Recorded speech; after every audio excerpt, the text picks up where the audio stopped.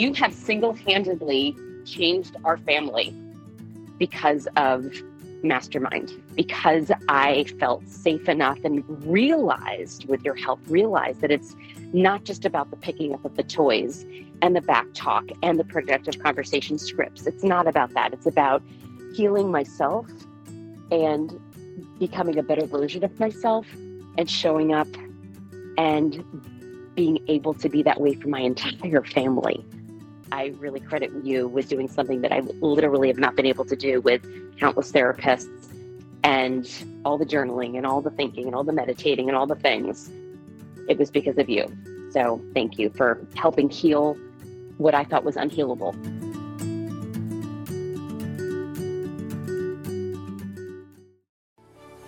My name is Randy Rubenstein, and welcome to the Mastermind Parenting Podcast. At Mastermind Parenting, we're on a mission to support strong-willed kids and the families that love them. Hi, how are you guys doing? Summer's here. I don't know. I have mixed feelings about summer. I loved summer so much as a kid, and I don't know, as an adult, as a mom, I think that it was confusing to me because summer's here and kids are like, woohoo, summer's here. But as a mom, I always felt like life just got way more intense for me during the summer. And it's just like they're with me longer. And even if they went away to sleepaway camp, I still just felt like it was, when they're at school every single day, school actually was designed to be glorified daycare.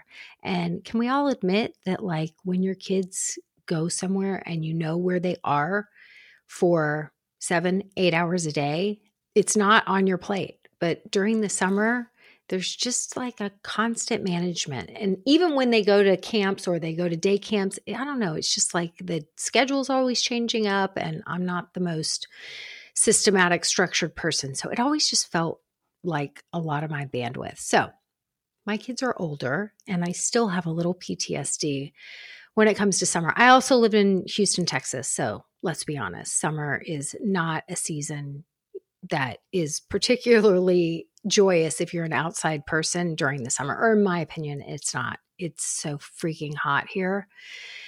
Yeah. Okay. Enough with my bitching about summer. What do I want to talk about today? I want to talk about, I don't know, I just go down these rabbit holes sometimes where I want to learn about things and I get obsessed with a certain topic and I don't even understand why. And then later on, I understand why. So I started reading because Judy Blume is everywhere. I haven't seen the movie that's out, Are You There, God? It's Me, Margaret, but all of a sudden, I just saw Judy Blume everywhere. I saw that she had a documentary out on, I think it's on Amazon Prime. And so I watched it twice, of course, because it was so nostalgic for me. And it just took me back. I read all of her books when I was a kid and loved them. And I knew they were impactful, but I'd never really seen Judy Blume or I don't think as a kid I was that interested. So I watched this documentary. And it was so interesting to me that I needed to watch it again. And then I started getting obsessed with rereading the Judy Blume books. So I've reread a couple of them now. I reread Deanie. I reread Are You There, God? It's Me, Margaret. And now I've reread Blubber. I knew that Blubber had something to do with bullying. I remember reading it as a kid. I remember it being impactful. I wanted to reread it, but I kept finding myself procrastinating. I had even checked it out from the library. So I had like a finite amount of time to read it. And I just kept putting off reading it. Like there was something about it that I was just like, oh, I know I want to read that, but not yet. So I read it. I binge read it. And I read it like one afternoon a couple weeks ago. And it's an interesting story. It's a hard story to read. And for those of you who remember, it's really just a classic story of bullying. And Judy Blume tells the story not really from the girl who got the terrible nickname Blubber, the girl who was bullied. She doesn't tell it from her perspective. Tells it from the perspective of one of the girls who was one of the bullies. She wasn't the queen bee main bully, but she was in that queen bee court. And so she took part in the bullying. And so she tells the story from this girl's perspective. And I just think it's such an interesting way that she told the story, because in reading these Judy Blume books, what I realize is like, for any of you who have read like the Berenstain Bears books, or just all the children's books out there from when your kids are little and they like talk about this issue and there's a lesson that we want to teach and we wrap it up all in a nice, neat bow. And here's the lesson that's been presented. And then as the Berenstain Bears, like the older one, or not the older ones, but the newer ones, I think the Berenstain Bears kids, the original authors, their kids took over, and then they started getting sort of like religious, and it was like really just, there was no nuance. It was like, here's the lesson, and now they don't talk about Jesus, but it almost feels like they're talking about Jesus. And it's just all kind of like too obvious. And I think Judy Blume's books, why they're so interesting and why they resonate so much with kids, is because she doesn't do that. She gives the reader, the child reader, the benefit of the doubt to learn the lessons that are meant to be learned from this story. And also seeing that like, it's not as clear as the child being bullied is 100% the victim, and all the children bullying are 100% I don't even want to say the aggressors, because they are the aggressors, but like she allows humanity to come through each character. So the bullies, and especially this one girl, I can't even remember her name now, who she tells it through the story through the lens of this girl who is one of the, if you've ever read Queen Bees and Wannabes, she's probably like, she's like a lesser person in the mean girl queen court. So she's got a secure place in the court, but she's not like the leader of the pack. And you see the story from her perspective. And so everybody kind of gets to be this layered, messy human, including the girl who gets the nickname Blubber. You feel terrible for her in what she's enduring. And it really is like, some of it to me was hard to read. And I think that was why it was hard, because it must have been hard for me to read even as a kid, just to hear how cruel kids can be and how it can spin off the rails. But also there's elements to the little girl that's Blubber that doesn't just make her like the pitiful little victim. She also gets to be a whole human. And you also see that like she has a mind of her own, and she does try to fight back. And she's also not telling the adults around her and advocating for herself, but it sounds like she's not advocating for herself because she's also got some stuff going on at home. Like, I just think that the characters are complex, and isn't that how real life is? Isn't that how real life is? And so it's an important book for adults to go back and read, just to remember what it was like to be a kid and how much kids, like in their kid dynamics, keep between themselves, and that adults, there's things they hide from the adults. I think kids learn, when we're like, we don't talk that way in our family. Like, Judy Blume is the most censored children's author that I think has ever existed. And the reason is that she like incorporates masturbation, and she uses bad words, curse words in her writing, and she's really been chastised. But Judy's perspective is, this is the way kids talk. Like, I'm going to write something that feels like they're reading the way kids actually interact with each other. She wanted it to be real for them. She wanted them to see themselves. She didn't want it to be an adult writing what we want kids to know, all the lessons we want them to learn. She wanted to write about a kid's real experience. And so in doing that, I think those books were so empathetic for kids because they were reading their own stories. They were reading about the things that they don't show adults, right? And they felt less alone. And, in the documentary, they really cover how kids poured out their hearts and told her about, their sibling suicide and tragic things. And they wrote to Judy and she wrote back to them. And this one girl that she had been writing to for years who had a tumultuous relationship with her own parents, she ended up going to her graduation. And she's an amazing human and has really been a child advocate for so many years. And so in the documentary, somebody said, one of the interviewers was saying, like, how do you write in a way that kids relate to so much? And she said, well, I have total recall from back when I was in third grade, which means that she remembers how she felt and thought from the time she was a third grade child on. So when she writes books, she writes from that perspective, not from the perspective of the adult who wants kids to know things, right? She writes from this place that kids really identify with. And then I kept waiting in these books for her to be like wrapping it all up because I wanted to see like a happy ending to the story. And I was so surprised at how many open ends she left. Like she really left it to the reader, which her ideal reader is like a middle school, like 11, 12-year-old. And so she's really leaving it to this 11, 12-year-old to connect the dots and to learn the lessons that they were meant to learn from these stories where these characters were layered and complicated and had good qualities and bad qualities. So I thought it was interesting how at the end of Blubber, they write this thing, and I want to read it to you guys. It says, Judy Blume talks about writing Blubber. She says, when my daughter was in 5th grade, the class leader used her power in an evil way. So this is classic Mean Girl, okay?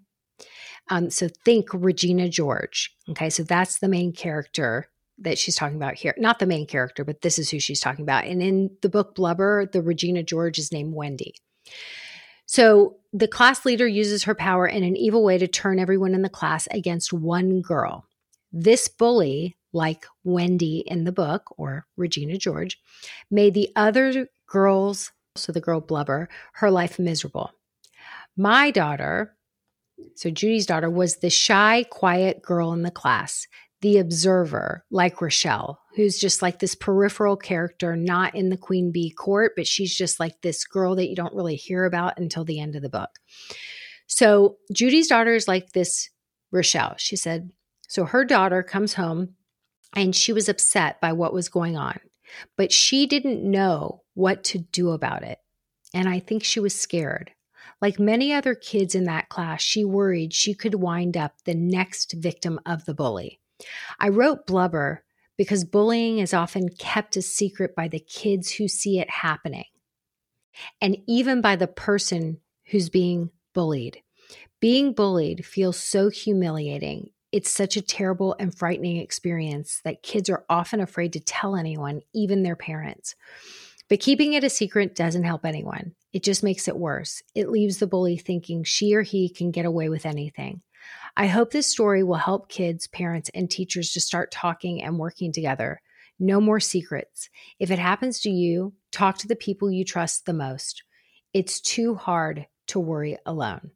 And I just kept thinking, where are the adults? Why? And granted, this was during the 1970s, I think, was when Judy wrote Blubber. Maybe early 80s, but I think it was the 1970s.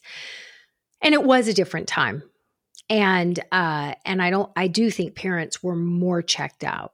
So you're reading the story and you're thinking, where the hell are the adults? Like, what's going on in this classroom? The teacher leaves the classroom. The class is eating lunch in the class. They have lunch in the classroom. And that's when a lot of the bullying goes on, is when there's no adult present. I might be naive to say, I don't think that's going on quite as much.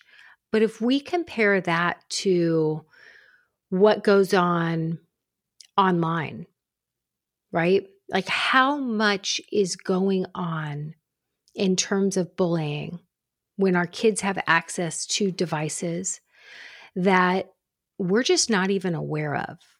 And I don't think the answer is to hyper monitor things. I think the answer is to learn how to be a family that talks about all the things and is, everything I teach in Mastermind Parenting, which is learning to quit taking it personally. When your kid has a shitty attitude after school and they're taking it out on you, like understanding there is probably more to the story. You don't know what is coming at them all day long. And our sense of belonging as humans, like it's primal. That's why I think it's so upsetting to us as adults to imagine our kids being victimized by a bully. And it's probably why I didn't even want to pick that book up to read. It was like, I knew that story must have been painful for me to read way back when. I remember in third grade, I remember being bullied. I was not that athletic. I was a little chubby. I went to a new school and I definitely didn't feel like I fit in. It was like this little kind of country private school. And I was different. I lived in South Texas. My parents are these New York Jews transplanted to Texas. I remember being picked last for, a sport. And I don't know if I read Blubber around that time, but I know it was like, I know this is an important book for me to pick up and read, but I don't really wanna. And then reading it, I'm like, I bet you anything. It was like reminding me of that time. And I just think that it's so easy for us as adults to be like, I don't want to look at the things that are too hard. They were hard enough for me to go through when I was a kid. Like, I just want to pretend they don't exist. But that's not what our kids need. And even if it is that your kid isn't being bullied, but your kid is, like Judy said, like her daughter was like the peripheral character. She wasn't even in the bullying group. She wasn't the one being bullied, but just being a fly on the wall in that classroom day after day, seeing how terrible these kids were to this girl, it made her feel like her sense of belonging was in jeopardy too, because if these kids are capable of doing all of this to this girl, what makes her safe? Like no one feels safe. So even the kids that were in the Queen Bee's court or the Kingpin boys, right? They might be taking part in the bullying because if they don't take part in the bullying, then what if the kids in power start to bully them? They succumb to the peer pressure because it's better to, in their mind, it might be like, well, I'll do whatever I have to do to make sure that I still have my sense of belonging fulfilled. And I'm in less of a position to be bullied. If I'm part of the bullying team, then that probably makes me, be in the clear a little bit here. Right? It's so nuanced. It's so interesting. And I just love the way she tells this story because I think we got to remember these times. We've got to think about it. When you have a kid that's coming home from school, and I hear this so much where they're just in a piss poor mood. I remember I had lots of times over the years where my kids would come home and they'd just be in a piss poor mood. And of course, take it out on me. My daughter was just talking about it the other day. She's about to turn 22. She's finishing up her junior year of college now. And she was at her boyfriend's sister's graduation. And the boyfriend's sister, she loves her. She's adorable. And she loves the whole family. And Avery's like, oh my God, she was being such a bitch to the mom. The mom is lovely, wonderful. And Avery said to the mom, she's like, I was the exact same way to my mom from like 16 to 18. I was just like the worst. And we were laughing about it. And right now, Corey at 17, he takes his mood out on me too. He said to me the other day, I sent him a text. His school sends out these things that they have missing assignments. So I sent him a text with like a screenshot of the missing assignment. And he like jumped down my throat via text. He's like, don't send me these things. You don't even understand how it works. Like he was like annoyed with me. Like, I got it. What are you doing? And so I said to him when he got home, I was like, I don't think it's you not turning in the assignment. I think teachers are human. And if I just got notified that there's a chance that the teacher maybe lost your assignment that looks like it was from a couple weeks ago. And I just wanted to let you know so you could go make sure that the teacher had the assignment. I wasn't saying that you didn't do the assignment. And he's like, y'all always do this. And I'm on top of everything. I don't know how many times I have to tell you. I go, I know you're on top of everything, but you don't have to be a jerk to me about it. And he's like, well, it's so annoying. This is what he says to me. He's like, and you know what? I think I'm just going to block you. I was like, okay. He's like, cause yeah, like there's just nothing good coming from text from you. And I was like, I need to remind myself that your sister was just sharing that when she was your age, she also was a total bitch to me. And now it makes sense. You're in that stage. And he's like, yeah, I'm blocking you. That's it. And we were kind of laughing about it, right? It was a joke. We were laughing about it, whatever. I mean, it's not a tumultuous relationship between the two of us. But the truth of the matter is they're going to take stuff out on us. And when we start to attack them, berate them, take it all personally, you will not, I did say, like, you don't have to be a jerk to me about it.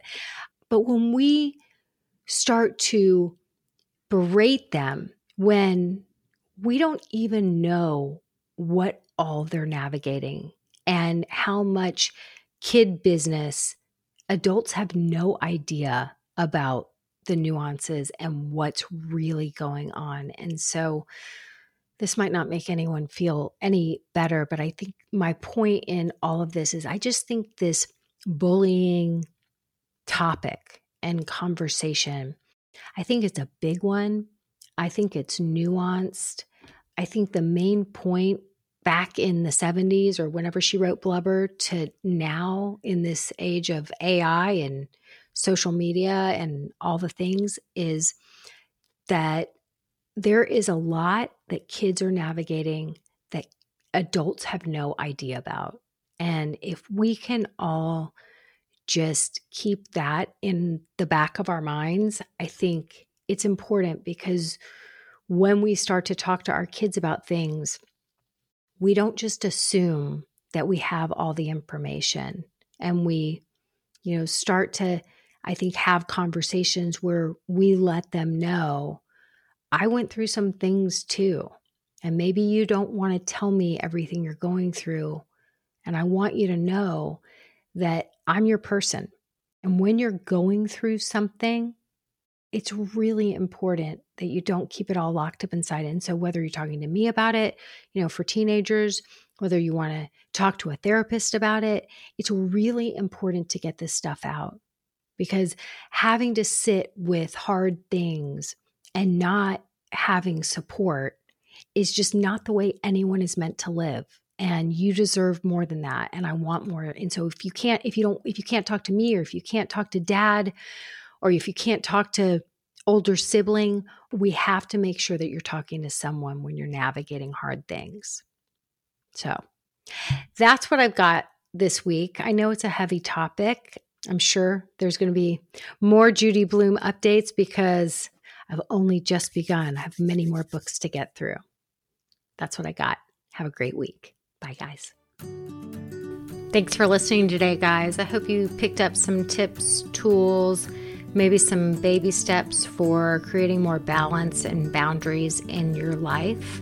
And I just wanted to let you know, if you want to continue moving the needle forward in creating this for yourself, having a happier household, I want you to go to my website and check out mastermindparenting.com.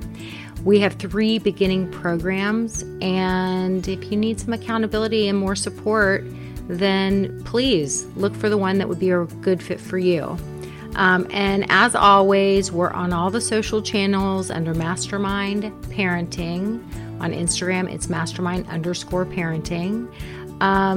And, periodically I do pop up on different Instagram lives, Facebook lives, where I give you teaching and coaching. And I love engaging with you live to help you help your strong-willed kids so that they can feel better, because when they feel better, they do better.